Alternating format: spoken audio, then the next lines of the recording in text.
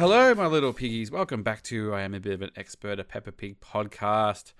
I'm your host, Josh Chapman, and joining me down the line, showing some Christmas spirit right now, it's the other half of the show, Matt Frost. How you going, mate? Happy birthday, Josh. I know, no, I can't be 45 yet. There you go. I've just aged myself out. I've still got 6 months to go.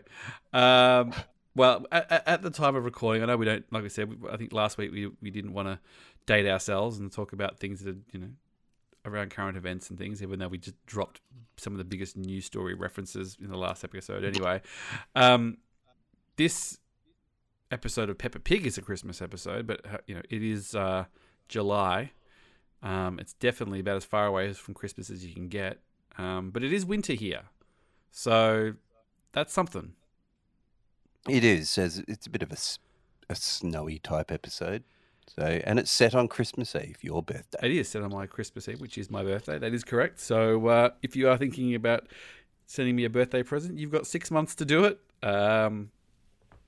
We don't have a PO box or anything, so make a donation to your favourite charity for my birthday, and that'll be just fine. Frost Animal Rescue. Yeah, to the flood animal rescue that's probably still going on in the Peppaverse from last week, but they've definitely bounced back. We have done at least one Christmas episode, maybe a couple. I know we purposely sort of pulled one out of the vault to do at Christmas, maybe the first time when we first did the show early on. But then I think when we cared about getting content out. But then I think we just kind of confused ourselves because we were worried that when we got to the next one, whether we'd actually done it or not. We had one of those moments where we were sure that we'd done the episode before. So now we just do them in order of release or whatever we have. But it is one of those episodes where you get the special intro as well. So it is the custom Christmas intro. It's snowing at the intro. Everyone's got their snow gear on, which is very nice. And even like the Peppa Pig logo has got little snow things on it. So the attention to detail. I mean, it's not quite the Simpsons coach gag, but it's not bad. Yeah, I very much like their alternative outfits, their snow outfits, and I've actually proudly got the Daddy Pig in his king costume up on my shelf that you gave me. I've got the Daddy Pig in his swimmers. That's the ones that I've got. So I've got basically a half-naked Daddy Pig on my desk. Although I think he's fallen. I'm just looking. He's fallen around. He's fallen off the back. He's very hard to keep stood up because he's very top-heavy and he's got very little feet. So he's at least his action figure or his dolly or whatever you want to call it is pretty show accurate, but it does mean that he's very hard to balance. Yeah, I must admit when I play bass guitar down here that Daddy Pig sometimes wanders off the edge of the shelf. So he can't handle the sweet grooves. Yeah. He's not the only one, some of the others.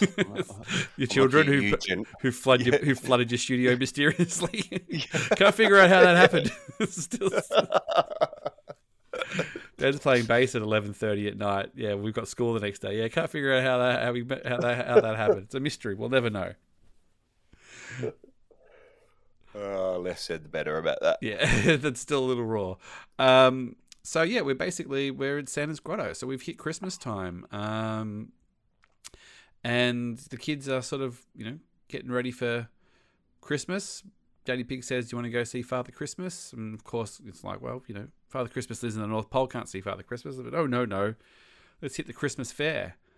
So they go down to the Grotto. Yeah, to the Grotto at the Christmas fair. So my last Christmas, my children got gave you their heart. Yes, that also. Apparently, there's a really good Wham documentary too. I've got to watch that on Netflix. Watched it last night. Is it good? Yeah, good. I love a good music documentary. Sorry, we've just gone a little off topic. But last Christmas, my children got tickets because I've got a friend who works for Ticketmaster to this Christmas. It was basically like a Christmas fair thing that they put on in Melbourne, where it was, like Christmas land, basically, which is very bizarre because it is summer in Australia and Christmas. So you would walk up in the 30-degree heat to this huge sort of circus tent thing and all this sort of infrastructure, and walk through and there's like fake snow going on, and everything looks like winter wonderland, and it was very much looked like this Christmas fair thing. And then you can get your photo with Santa or make gingerbread men, and they had a. So was it like fake snow as in just fluff, or was it like frozen shit they were pumping in there? I think it was like a sort of dissolvable. No, because it wasn't. I don't know what they made it out of. It wasn't cold and wet, but it was some sort of thing that sort of made a snowy thing, and you got the effect, but kind of dissolved in the air to a degree. I'm not quite sure what it was, but it wasn't. Yeah, it wasn't like the ground was slippery or anything like that, and it wasn't sort of styrofoam. It was some sort of other element that they used. Yeah. And it was reasonably effective, and the kids loved it. But it's it's very, it was very, very Christmassy. If that makes sense, like they decorate, like you go to Christmas in Australia and there's Christmas decorations and everything, but it is summer. And you're not getting winter wonderlands, so to walk into a winter wonderland can be a little disconcerting. You sort of forget where you are, what you're doing. Yeah. So, it's a bit closer than Lapland. So yeah, that's right. And I never really did. I mean, I used to always come home from England most Christmases, so I never really did the Christmas fairs in the UK. Did you ever do any of those?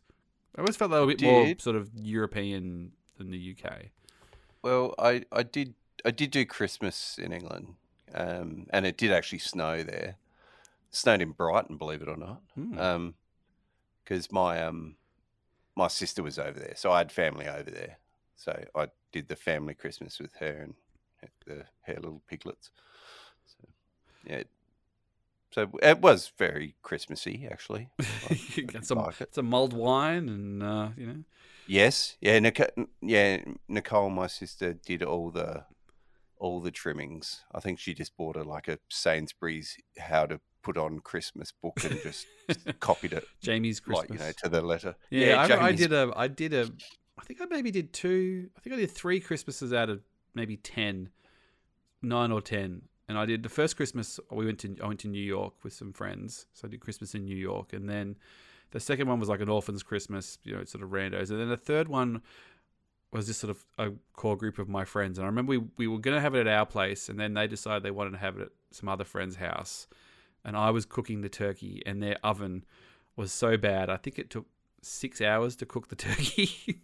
Because it just wouldn't go past about 130 degrees or something like that, and it took forever, and everybody was absolutely starving by the end. I just think all the time thinking like my oven at home is fine. I should have put my foot down about this Christmas since I was cooking. But anyway, no grudges at all. But they never spoke to him again. No. So they get to the. They get to the fair, and Miss Rabbit's driving some sort of little petite choo-choo, little locomotive, Christmas locomotive. And all the kids are there, and they're all sort of talking about what they're going to ask Santa for when they get there. And there's this weird little subplot that's kind of running through where Susie Sheep's kind of just asking what Pepper's going to ask for because she doesn't have anything. Yeah, yep. Which doesn't really pay off, but this is a two-parter. Okay. It must be. Right. It must be because it sort of ends quite abruptly, which we'll get to. It does, yeah. Yeah, it does end quite abruptly. Yeah, I was waiting for that to...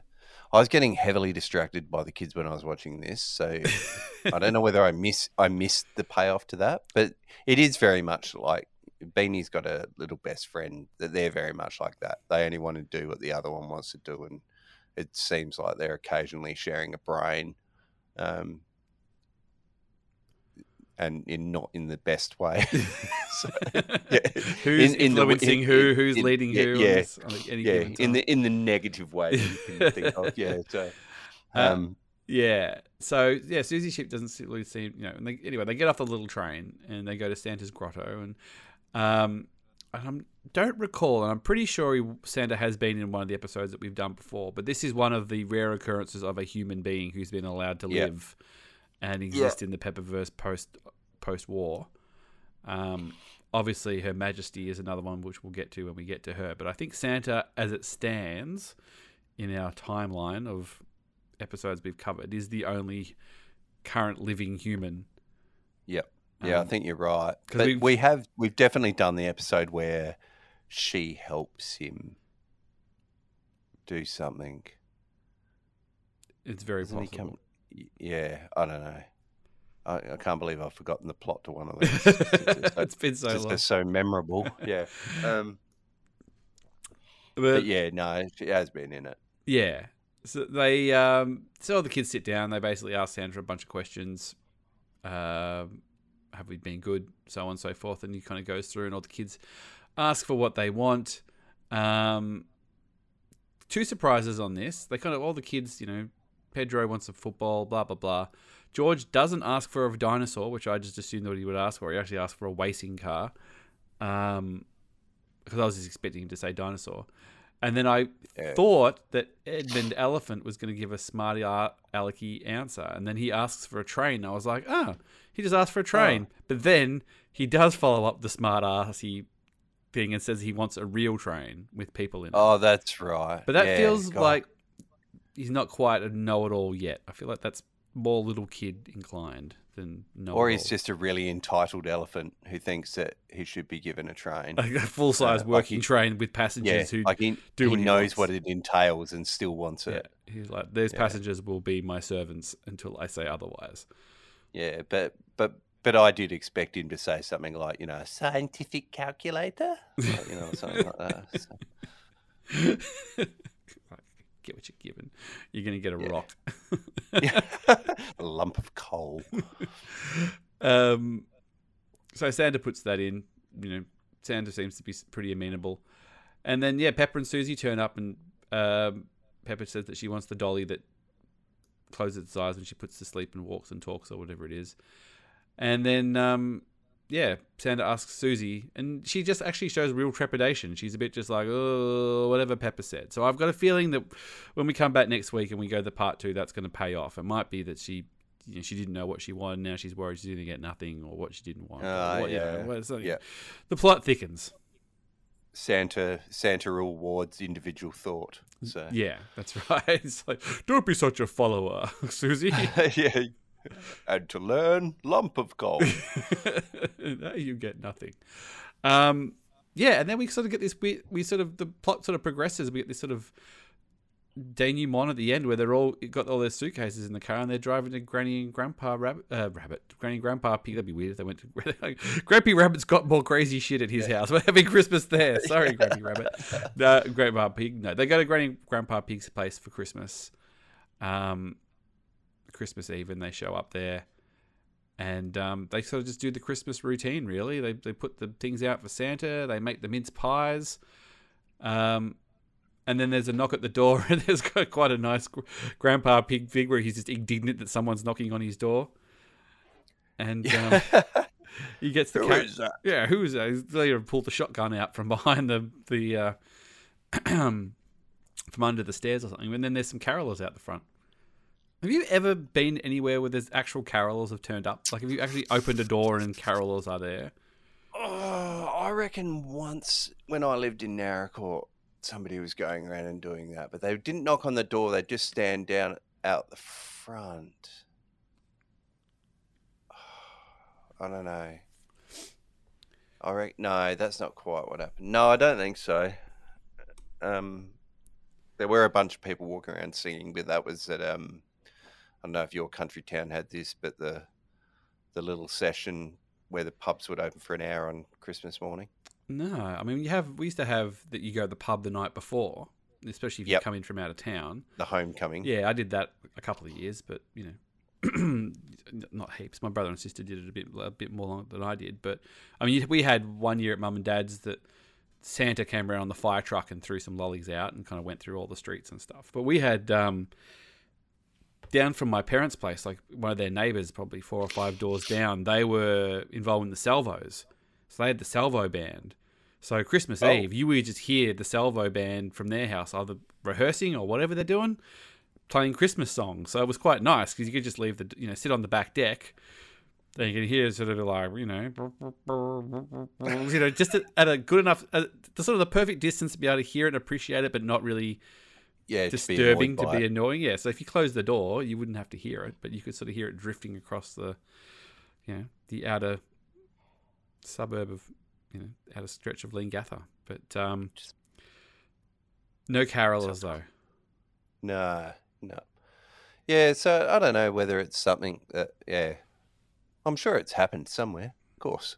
Oh, look, I'm sure it does. I don't like. I mean, I don't like I said, I did a few Christmases in England. No carolers turned up. And maybe if you're in some sort of little village or something, maybe, and I don't know, it'd be a bit weird. Sort of people just coming over to your flat and knocking on the door downstairs or something. But who knows? Maybe.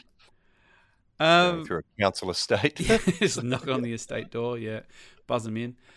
And then it kind of the kids are sleeping in the Mummy Pig's old room and talking about they're hoping that Santa's going to turn up, and then it sort of just ends on it snowing on Christmas Eve. So I have looked ahead. The episode next week is called Santa's Visit, so I'm assuming there's some follow up. I just thought I'd check because it would have been a very weird place to leave it without any payoff. So I'm sure that, if you bought the DVD of Christmas, Pepper's Christmas Adventures DVD, you get these 2 episodes, a little bundle. Yep. Hopefully with a few others, if you were shelling out $30 for 10 minutes of Pepper content. Well, Pepper used to be pretty expensive. Yeah, that's right. So I guess we'll find out what happens next week. But again, good little episode. Pretty by the numbers, I think. But pretty generic. But certainly not quite as dramatic as the entire town flooding. Nope. But maybe we'll see what happens with Santa next week. Yeah. Hopefully it's got a little bit more going on. Maybe some drama. Maybe some tears. Yeah, maybe some tears. Maybe somebody doesn't get the dolly that walks and talks and lies down. Or somebody's had a bit of too much mulled wine or something. So. Got stuck down the fireplace chimney or something like that.